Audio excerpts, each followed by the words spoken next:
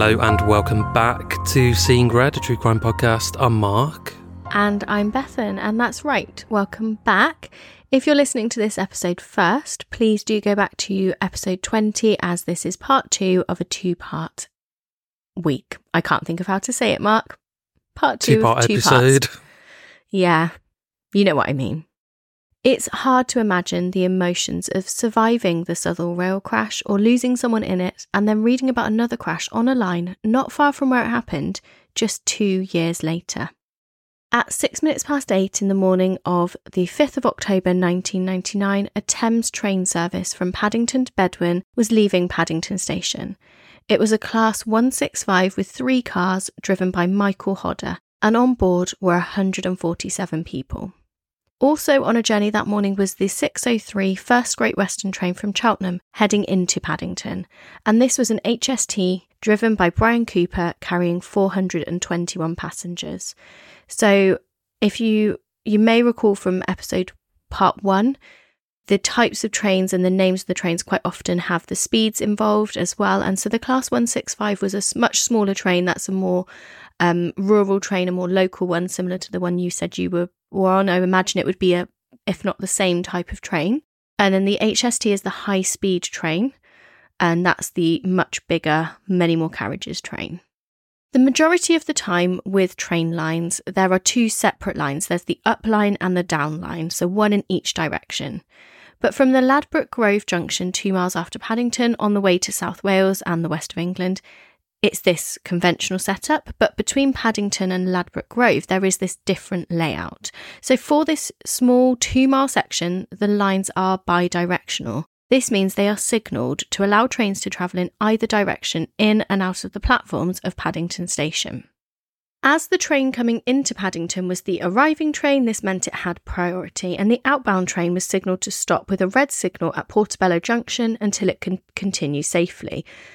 And so maybe kind of obviously, but you've got the slower trains coming out and there's more chance to ensure that they're stopping, and they're kind of the ones that have just left the station. So that's why they don't have the priority. The trains coming in have priority. So the train driver had been given a single yellow signal first. This was followed by a red, but neither signal was adhered to. So we discussed the AWS system before, and this was working on the Thames train. At green signals, it would have sounded a bell, which was a reminder that all was okay. And at the yellow and red signals, it would have sounded a horn noise. And the reporting software confirmed later that this horn was responded to by being cancelled by the driver. So unlike in part 1, the AWS system was working. This train didn't have ATP, so this was the only system on there. Instead of stopping, the Thames train passed the red signal, and the points directed it onto the up main line at Ladbroke Grove. At about 8:09, as it was entering the up line, the First Great Western HST was coming in the opposite direction.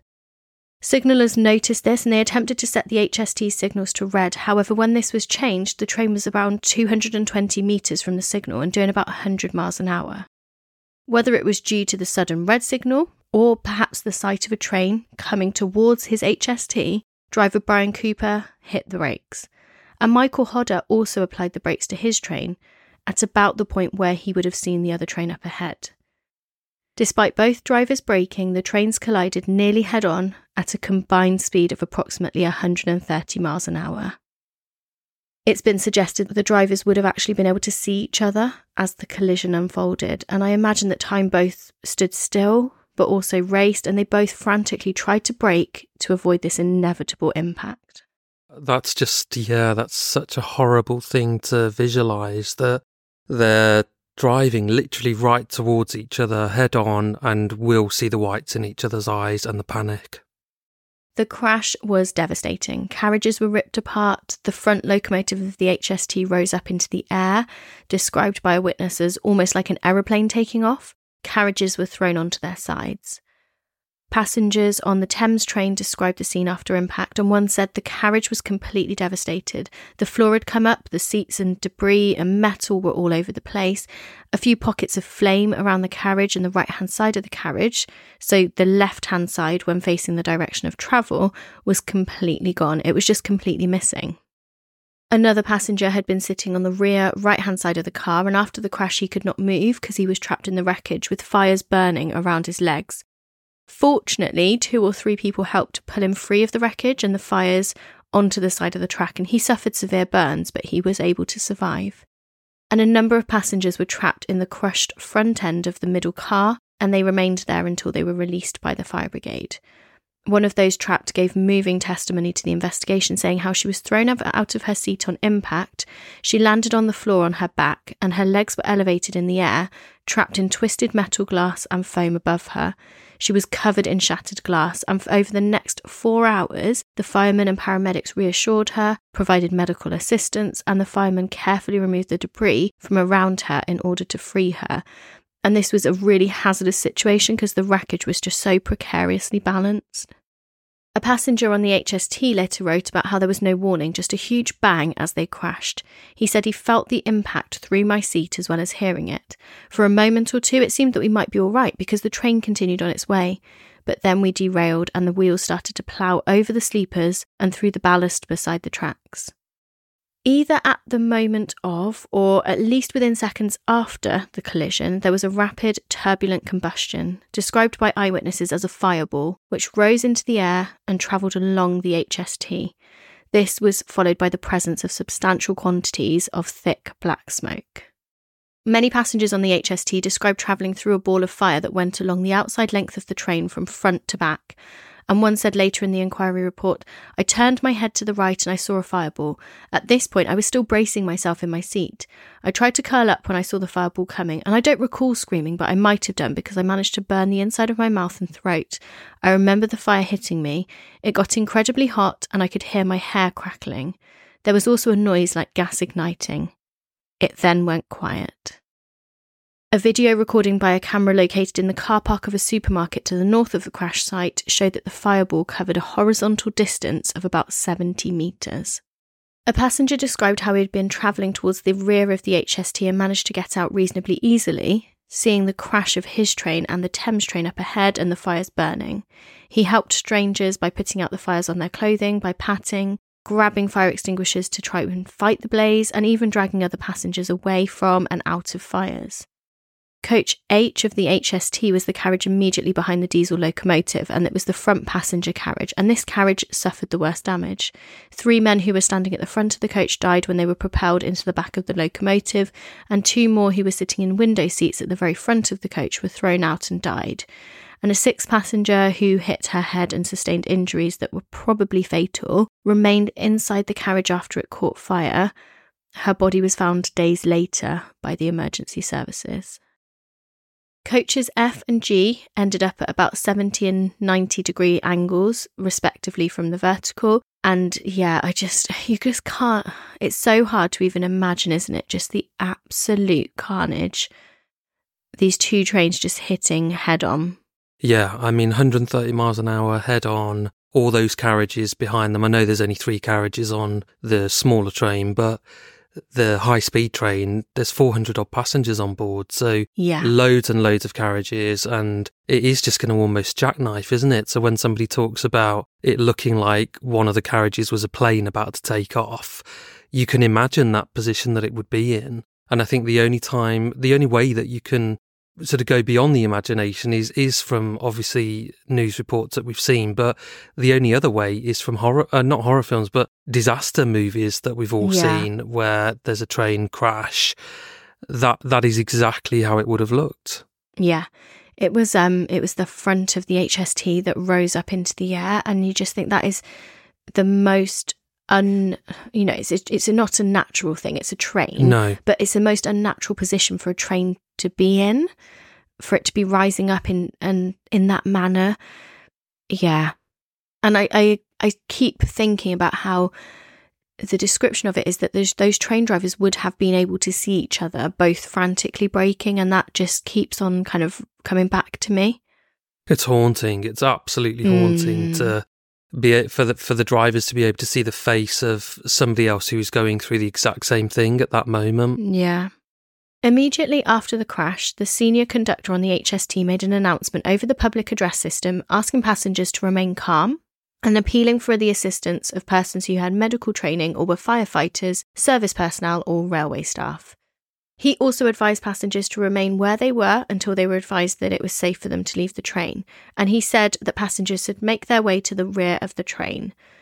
So just a note here, according to the codes of practice, competence and training of personnel in dealing with train emergencies and evacuation procedures, in most cases it is actually safer for passengers to remain on the train. And the general good sense of this statement is kind of obvious. If you get off the train, you've got the external factors as well.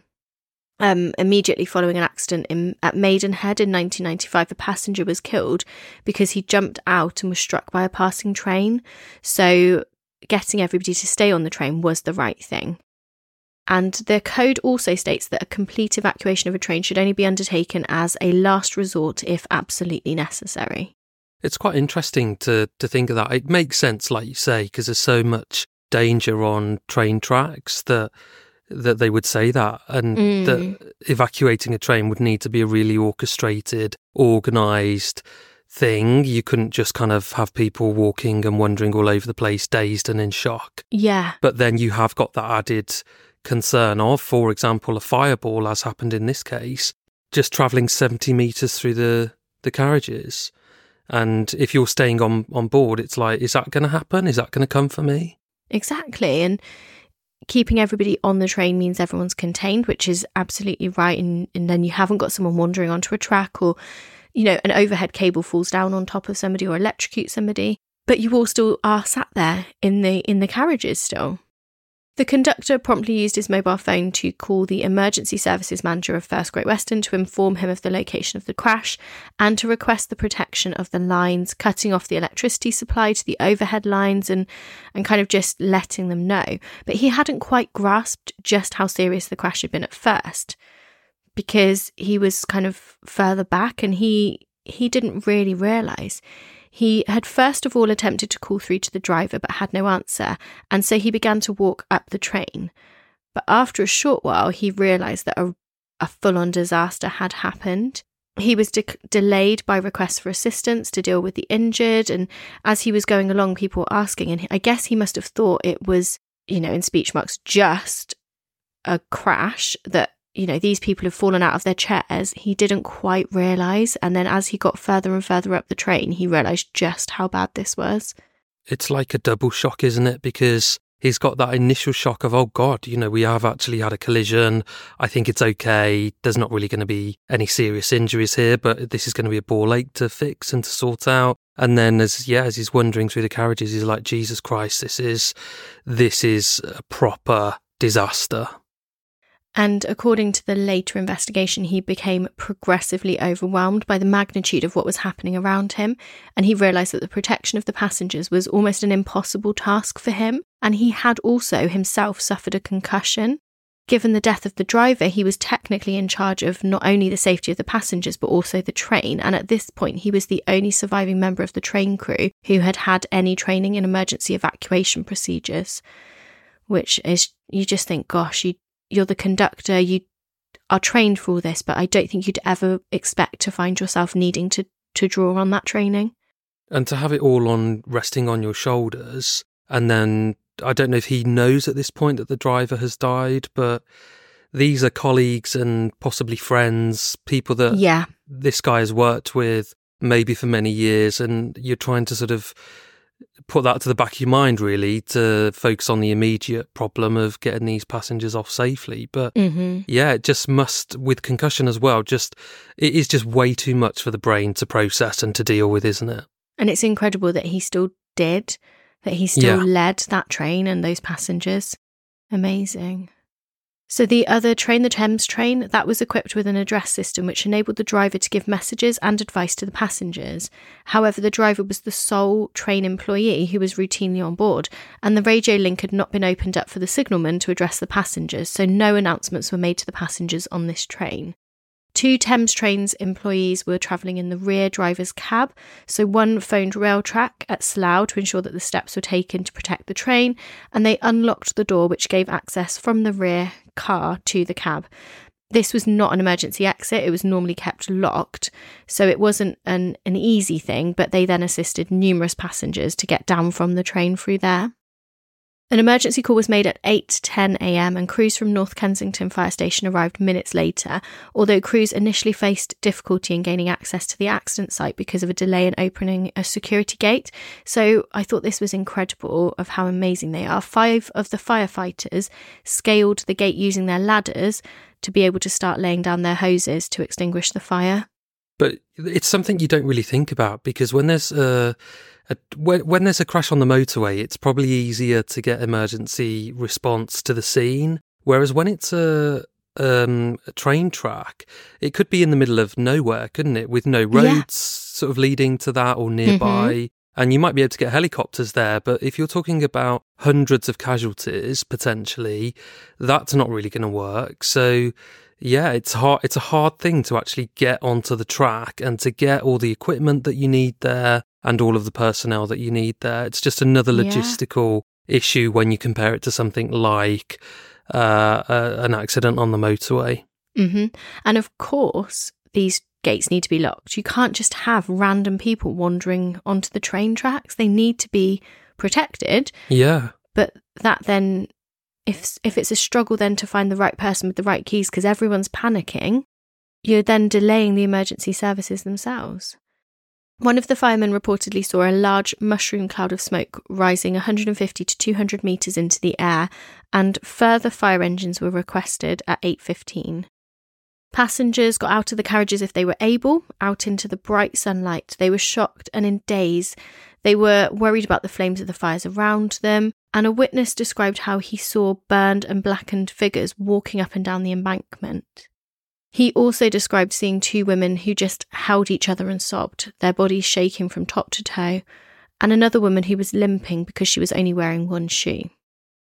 After a few minutes, the fire on Coach H took hold, and soon there was a vast column of black smoke rising hundreds of feet into the air from the coach. The investigation found that there was no fault in the system which impeded the escape of passengers from the HST. However, there was a lot of evidence that passengers felt they had a lack of information of how to get out of a train in an emergency. It's not like on a plane where we get a safety demonstration before each flight. And this has really made me think about this, that I need to pay more attention to how, if anything was to happen, like looking at evacuation procedures and where do I find the hammer to break the glass or whatever the situation is.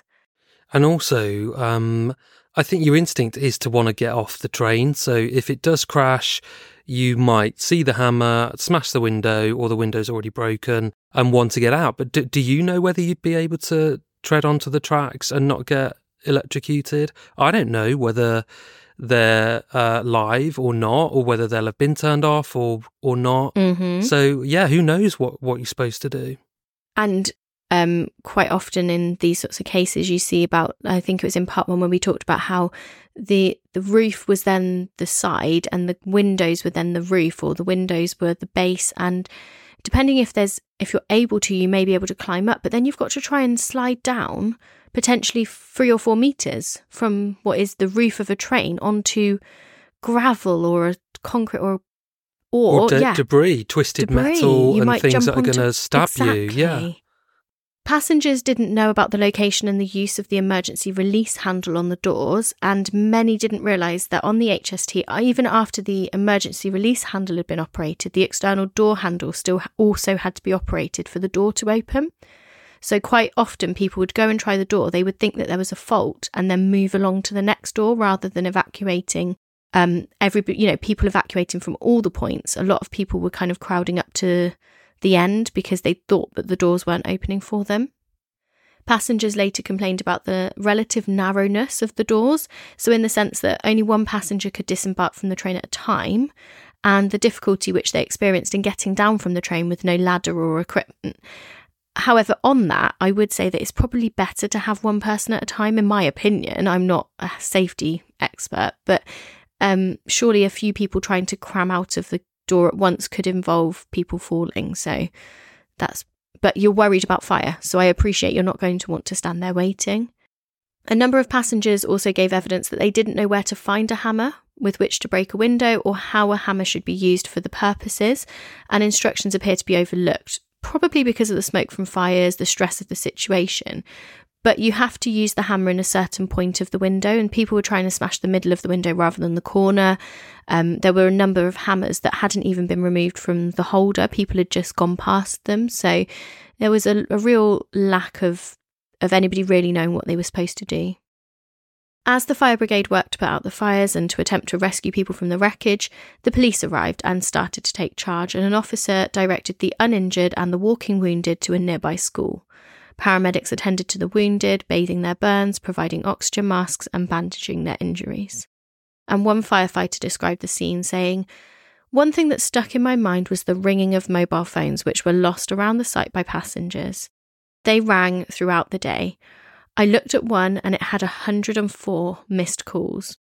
The final casualty I helped with was actually trapped under the carriage as they had fallen through the windows of the train and the train had landed on top of them." I always remember from other train crashes, as you get towards the late 90s and then the noughties, and pretty much everybody's got a mobile phone by that point. I've heard similar testimony before of people that have attended train crash sites to, in their capacity as emergency service responders or whatever. And they've said there is absolute silence apart from the repeated ringing of, hundreds of mobile phones. And I think that just really hammers home that sense of panic for the friends, family, loved ones of those who are on those trains, worried about them. And there were 104 missed calls on that one person's phone of panicked relatives, multiple people making multiple calls, trying to get through, and just knowing deep down that something bad's probably happened here. You just really want to hope that 104 missed calls, that person's left their phone because it got thrown and they've made an escape, and you just really pray that that's the case. Which it could be. Yeah. This was a delicate operation. Overhead power lines, the wreckage and glass meant extractions of trapped passengers took a really long time, and the rescue operation and subsequent searches actually lasted until the 14th of October, with rescue efforts severely hampered by the delicate state of some of the wreckage. 31 people died as a result of the crash, so 24 were on that Thames train Turbo and 7 who were on the HST. 422 people had been travelling on the high-speed train, including the driver, Brian Cooper. And Brian Cooper was killed instantly by the impact. His body was thrown from the power car and later found, and the first passenger carriage, Coach H, contained 36 passengers, 6 of whom were killed. All of the remaining 30 passengers in that coach suffered injuries, and some of them being really serious burns. Passengers in every carriage from Coach G backwards to Coach A were injured as well. There was no carriage where people were not injured. In the Thames train, 148 people were travelling, including the driver, Michael Hodder. In the front car of the train, there were 25 passengers and the driver. Michael Hodder and 19 of those 25 passengers were killed. In the middle car, there were 60 passengers, of whom 3 were killed, and in the rear car, there were 62 passengers, 1 of whom was killed. Of the surviving passengers, all but 4 of them had sustained injuries. Those who lost their lives were, in alphabetical order, Charlotte Anderson, Derek Antonowitz, Anthony Beaton, Ola Bratley, Roger Brown, Jennifer Carmichael, Brian Cooper, Robert Cotton, Sam DiLietto, Sean Donahue, Neil Dowse, Cyril Elliott, Fiona Gray, Juliet Groves, Sun Yoon Ha, Michael Hodder, Elaine Kalau, Martin King, Antonio Lacovara, Razak Ladipo, Matthew Macaulay, Dalroy Manning, John Northcott, John Raisin, David Roberts, Alan Stewart, Kawar Tweed, Muthulingam Theyaparan, Andrew Thompson, Brian Thompson, and Simon Wood. So what caused this crash? The driver, Michael Hodder, had died in the crash, so of course there was no way to ask him or investigate in that way. There were eyewitness reports and reports from the train that showed he had not slowed at the signals. But why? The answer seems to be that there were quite a few elements to this, but it's really frustratingly simple. So firstly, Michael Hodder was really inexperienced. He had qualified as a driver only 2 weeks prior to the crash. The training that he had received had not been as comprehensive as it should have been, and one of the elements missed that we will look at in more detail really did relate to this specific section of track. And also the signals were just not as visible as they should have been, and the weather played a big part in the crash as well. So Hodder had not had any driver training relating to two key elements, which were assessing situation handling skills and being notified of recent local incidences of signals passed at danger, otherwise known as SPAD. So SPAD is a really key part to this case, and you may recall that from the first part of this episode. So this is where drivers have missed signals and whether or not there is a danger caused by this. The local signals were known to have caused other near misses. SN 109 had been passed at danger on 8 occasions in 6 years. So this signal was clearly an issue to others, not just to Hodder. And I find that really crazy. 8 occasions in 6 years. I just think that is far too high of a statistic. Yeah, because they're all near misses, aren't they? So just fortunate, dumb luck that hadn't resulted in what's happened here. Yeah, it's continued to... they've not done any remedial action to those signals to make them more obvious. Mm-hmm. So there was a SPAD incident on the 2nd of August 1993 where an intercity Great Western train was driven by driver Palmer. He was a conductor driver for the Paddington remodelling, and he was driving the train through the recently laid track. The normal booked driver of the train was sitting beside him in the cab, and the train overran the signal by 6 feet, so the same signal that Hodder had missed. Driver Palmer had 8 years and 10 months of driving experience. He drove that route and that type of train daily. So whereas Hodder had 2 weeks of experience of driving trains, this was a well-established train driver. And in answer to one of the questions in the form, he indicated that SN 109 was usually clear. The incident was categorised as misjudge, and the misjudge train behaviour box was ticked. In the section for additional comments on the form, it was stated, Driver Palmer, though accepting responsibility for the misjudgment, also remarked about the poor positioning not only of this signal but of many others in the remodelling scheme.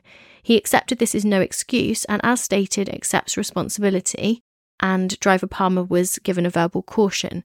But I think this is really, really interesting because this was 1993 and this was recently redone tracks, recently remodelled, and this driver knows this area really well, and he's saying there is poor positioning of this signal and many others in the remodelling scheme. It's hard to see them. And he's not just using that as an excuse for what happened, because he's absolutely accepting responsibility when he shouldn't really have to, but he's saying, no, I completely accept it's my fault, but I do also want to mention that there is an issue with this. So it's not like just he's using it as a scapegoat. He is saying there is genuinely a problem with this. Yeah. This was clearly a big issue, but Hodder wasn't told to take care at that one. No one told this brand new driver that this was a dangerous point of his route. When Hodder set off from Platform 9 on the morning of the 5th of October 1999, he was driving a route that was known to be very difficult for train drivers. He had accelerated through SN 109 and continued driving for 700 metres, unaware of what he'd done. Yes, he was inexperienced, but he wasn't stupid. This was an intelligent and level-headed man. So either he had not seen SN 109 at all, or he must have really thought that signal allowed him to proceed. The 5th of October 1999 was a clear day, and at just past 8 o'clock in the morning, the sun would have been low behind Hodder. So the sun was reflecting off all yellow aspects, reducing visibility. And a witness who was on the train later said, all my memories of the crash were drenched in the bright sunlight of that morning. It was a cloudless day. The sun would have shone directly onto the east-facing signals that controlled Hodder's journey out of London. So anyone who's driven a car or ridden a motorbike or been in control of any vehicle, you'll have experienced the effect that sunlight can have on traffic lights, making it really difficult and almost impossible to properly appreciate the colour that's actually illuminated. Sometimes if the sun's the other way, you can be fully blinded. And the driver of a previous westbound train that day reported that all the signals right away across lit up like a Christmas tree, and that was at 7:50 that morning. So these were really, really being hit by the bright light. And that time of year, that sort of, as you're coming into autumn, the sun, when it's low, it can just be so strong and so powerful. So like you say, whether it's in front of you, which wasn't the case here, that's absolutely blinding. But if it's behind you and it's reflecting and bouncing off any kind of glass or anything like that, then that is going to distort the colours of a signal box, isn't it? Yeah. And local spacing between signals and points was designed in a specific way to allow fast-moving trains to kind of go through. But because of this, the gantry was less than 100 metres from a road bridge. That signal wasn't visible from far away. You could only see those signals as you came up at them. So you've got a second to look at it, to see it. Yeah. And if you've been warned, you're going to be really wanting to pay attention. You may even slow down a little bit. But if you haven't even been warned about it, you're not going to know what you don't know. But would the AWS have gone off? So that we will get onto that. Okay. Yeah, we will get onto that, definitely. So I said there were 8 SPAD SPADs previously. So I talked about that first one. The driver responsible for the previous SPAD on this particular track and this particular signal was a driver called Driver Offen. So this was literally the last one before Hodder's fatal crash. And he said in his written statement that the problem with SN109 and the other signals on the same gantry is that they are not visible for very long on approach, particularly at the high line speeds that are in place. This means that they do not register in a driver's mind in the same way that a signal of which a driver has a clear continuous sight for appreciable time and distance on approach. And Driver Offen actually had 37 years experience. He had not had a SPAD in the previous 10 years. He drove that route approximately once every fortnight. So again, this isn't someone trying to get away with something that they've done or who doesn't know what they're talking about. He isn't trying to make an excuse, but he's really trying to explain the problem with this signal. Yeah, I mean, if there was a pattern emerging through these 8 previous SPADs of, well, in all bar 1 or 2 of them, it's a relatively inexperienced driver, you might be able to point towards a lack of experience. But when you've got really experienced drivers and what they're saying is making total sense, then it has to register. You have to accept that there is a problem with this signal. And he has hit the nail on the head, because the problem is it's not going to register. It's like a subliminal message. It's just blinking at you for part of a second and then it's gone. So the brain just isn't having chance to process that the signal is there and what it was, because you're seeing it for part of a second rather than 10 seconds as you gradually approach it and it becomes clearer and clearer. And I think as well, what's really frustrating is, you mentioned before about the AWS systems, that advanced warning system. You get a ding every time you go through green. You then get a horn that should alert the driver and should be something that then makes the driver think, oh, this isn't quite right. Perhaps that's what actually happened with some of these previous SPADs, where the drivers are actually really experienced. So they hear that and they think, hang on a second, I didn't see anything. They slam on their brakes. They know that something's happened. They know that this is a risky bit of track. So they're more likely to respond and not have an accident, not have an actual incident occur from it. Obviously, they're still going to get written up, and this is taken very seriously by the train line companies, of course. But Driver Hodder is a new driver, doesn't know the track very well, and when he heard that horn, he may have thought to himself, oh, that's something that I don't need to pay attention to. Maybe he thought that it was something else. Maybe he heard the horn and then thought, oh, maybe I'm coming up to a yellow next. We don't know what he was thinking, but perhaps that's where this AWS, which is supposed to really, if he hasn't been taught about signals passed at danger, why does he know the risk of not following what the AWS tells him to do? Another element to the cause of this crash was that the train line had been electrified in the early 90s to allow the Heathrow Express service to operate, but this meant the addition of overhead electrification equipment that further obstructed drivers' views of signals. So train drivers had previously described how they had to pick out the signal that governed the passage of their train through a maze of overhead electrical equipment, saying it was like spaghetti. And Hodder's train was fitted with AWS, so that warning system, but it didn't have ATP fitted, which would have automatically applied the brakes. And it's kind of like you said, with AWS, it's doing a ding when it's green and a horn when it's amber or yellow, and then a double yellow, the same. But in the same way that sometimes you things that are visual don't register. Audible things don't register sometimes as well. So that sound could have played and just literally gone in one ear and out the other through no one's fault. It's just not registered for whatever reason because the driver is concentrating on something else, for example. Yeah, he's a new driver. He's got so much to think about. And I'm in no way excusing that because that's the whole point. You're supposed to pay attention to everything. You're supposed to have your ears and eyes on everything. And especially when you're new, that's almost, I don't know, like, is it more important to do that when you're new because you're completely new and your training should be fresh in your mind? Or actually when you're older, you're going to get complacent because you've been doing it for longer? I don't know, but it's clearly been missed here. But the ATP would have stopped that. And that was, that's one of the things that's come out of both of these crashes in such a short space of time on the same track is the use of these systems that needed to be implemented and are implemented on trains now to ensure that the driver is also assisted in making those split-second decisions and spotting all of these things. And we won't go into detail because we don't know all the stats, but just anecdotally, we know that there are a lot less serious train crashes now, and that's got to be as a result of ATP. Yeah. Absolutely. Yeah, compared to, it was happening all the time, it felt, in the late 90s, early noughties.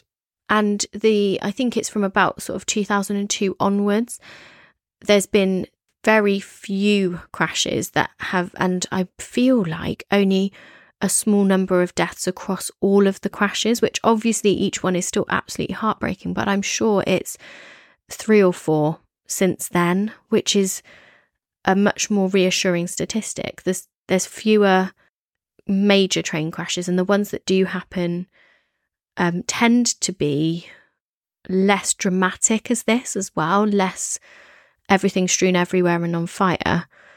Of course, it doesn't mean that it doesn't happen, but it also tends to it tends to be a driver accident as well, like the driver does the wrong thing, like you would find in any other scenario where a car driver accidentally reverses or puts goes forward when they think they're in reverse or something like that. The signalling staff also had mixed messages about how they should respond to accidents. So the written instructions from their training was that as soon as they noticed a train had passed a signal at danger, they should set signals to danger and immediate radio emergency all stop signal to the driver of the train. On the 5th of October 1999, it was only when the train was 200 metres past the signal that they did start to send a radio emergency or stop signal, and they stated that their understanding was to wait and see if the driver stopped of their own accord before doing this. This interpretation was supported by their immediate manager. It's not even clear whether that signal, that emergency or stop, was actually sent before the crash, or if it actually kind of got sent at the same time as the crash, by which point Hodder had already seen and was already attempting to brake, but could see the other train up ahead of him. So the signalman that day had never been trained in the use of cab secure radio, so this is the system by which they had to notify the danger signal to the train driver, and none of them had ever used it in response to a SPAD. So they've got this thing, but they've interpreted the written instructions differently anyway, and they don't even know how to use it. It seems likely that Hodder had misread SN 109 as yellow. Perhaps he'd also misread the signal before it, which had also pointed east, so he'd just accelerated through SN 109 and continued driving for 700 metres, unaware of what he had done. Just seconds before the crash, as his route took him onto the main line, he would have seen the Great Western high-speed train bearing down at him a little over 80 miles an hour, and at that moment he applied the emergency brake, but it was hopeless. The fateful journey had taken a little bit under 3.5 minutes. There was, of course, a public inquiry, and this was led by Lord Cullen, and the first day of hearings was scheduled to be on the 10th of May 2000. The inquiry concluded with Lord Cullen writing, "I am satisfied that he believed he had a precede aspect at SN 109. It is more probable than not that the poor sighting of SN 109, both in itself and in comparison with the other signals on and at Gantry 8, allied to the effect of bright sunlight at a low angle, were factors which led him to believe that he had a precede aspect, and so that it was appropriate for him to accelerate as he did after passing SN 87. After the red aspect of SN 109 ceased to be obstructed by the underside of the Portobello Bridge or the overhead line equipment, he could have seen it during a period of 8 seconds as he approached that signal, but it appears that he either did not see it or did not realise that there was a red aspect.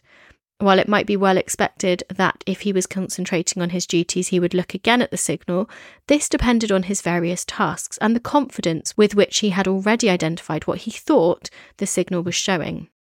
The unusual configuration of SN109, a reverse L, not only impaired initial sighting of its red aspect, but also might well have misled an inexperienced driver, such as driver Hodder, who was looking at the signal at close range, into thinking that it was not showing a red, but a proceed aspect.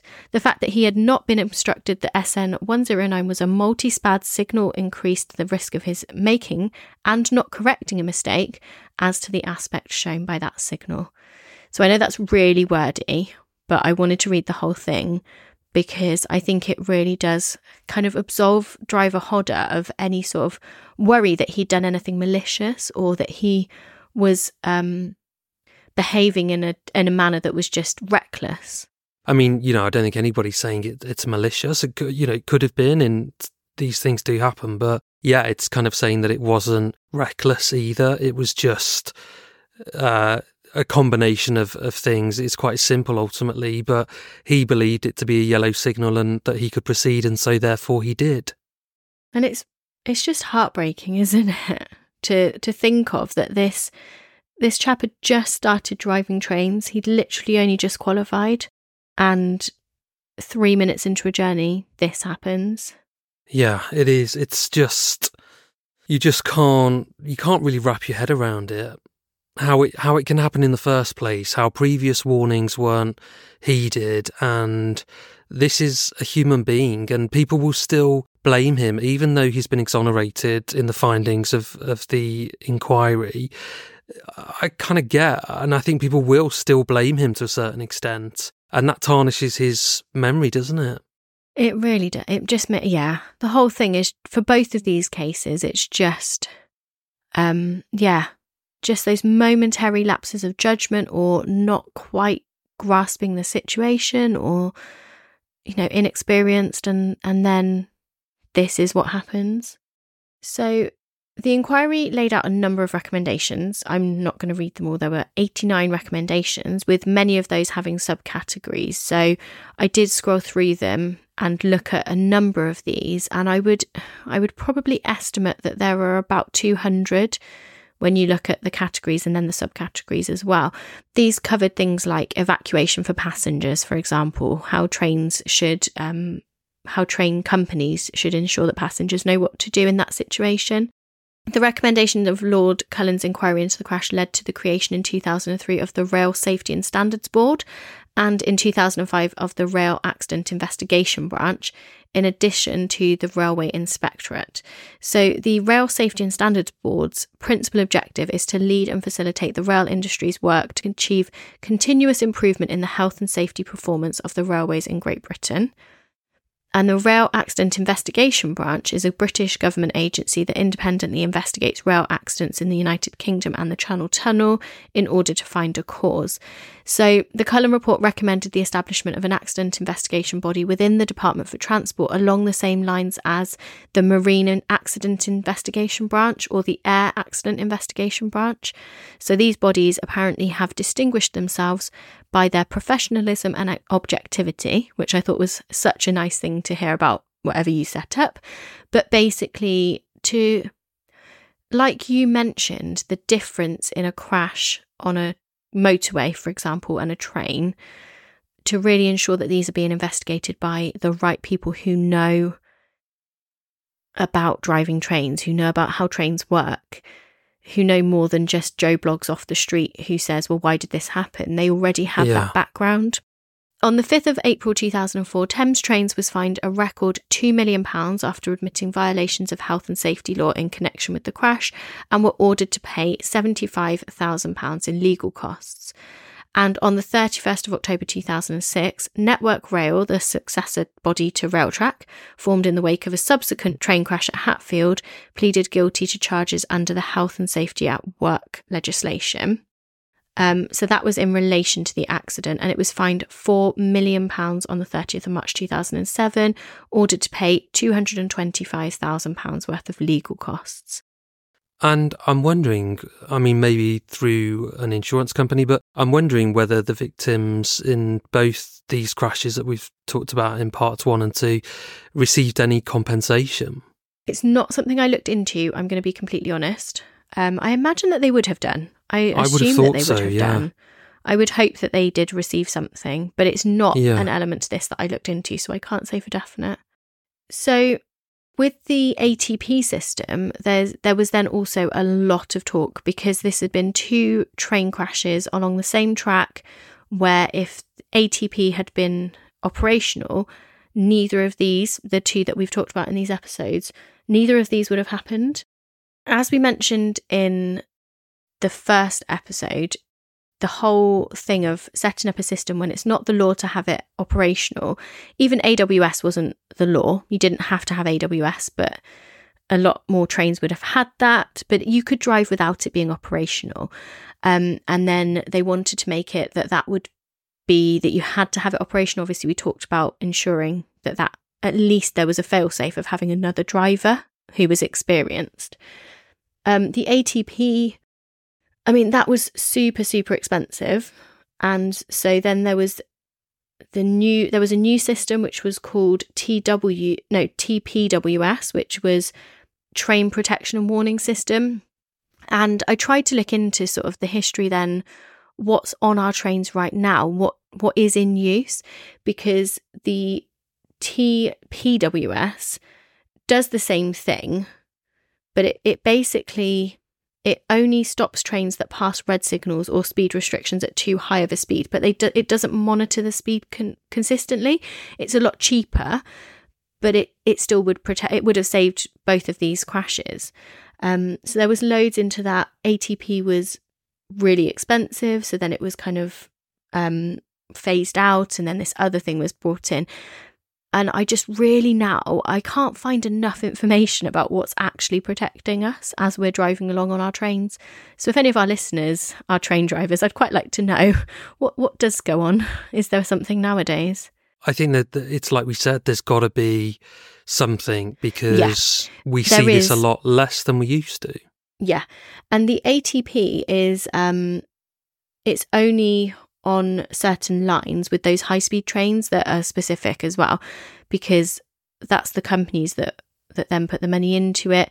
So there's definitely going to be things in place in all of the rails and all of the lines.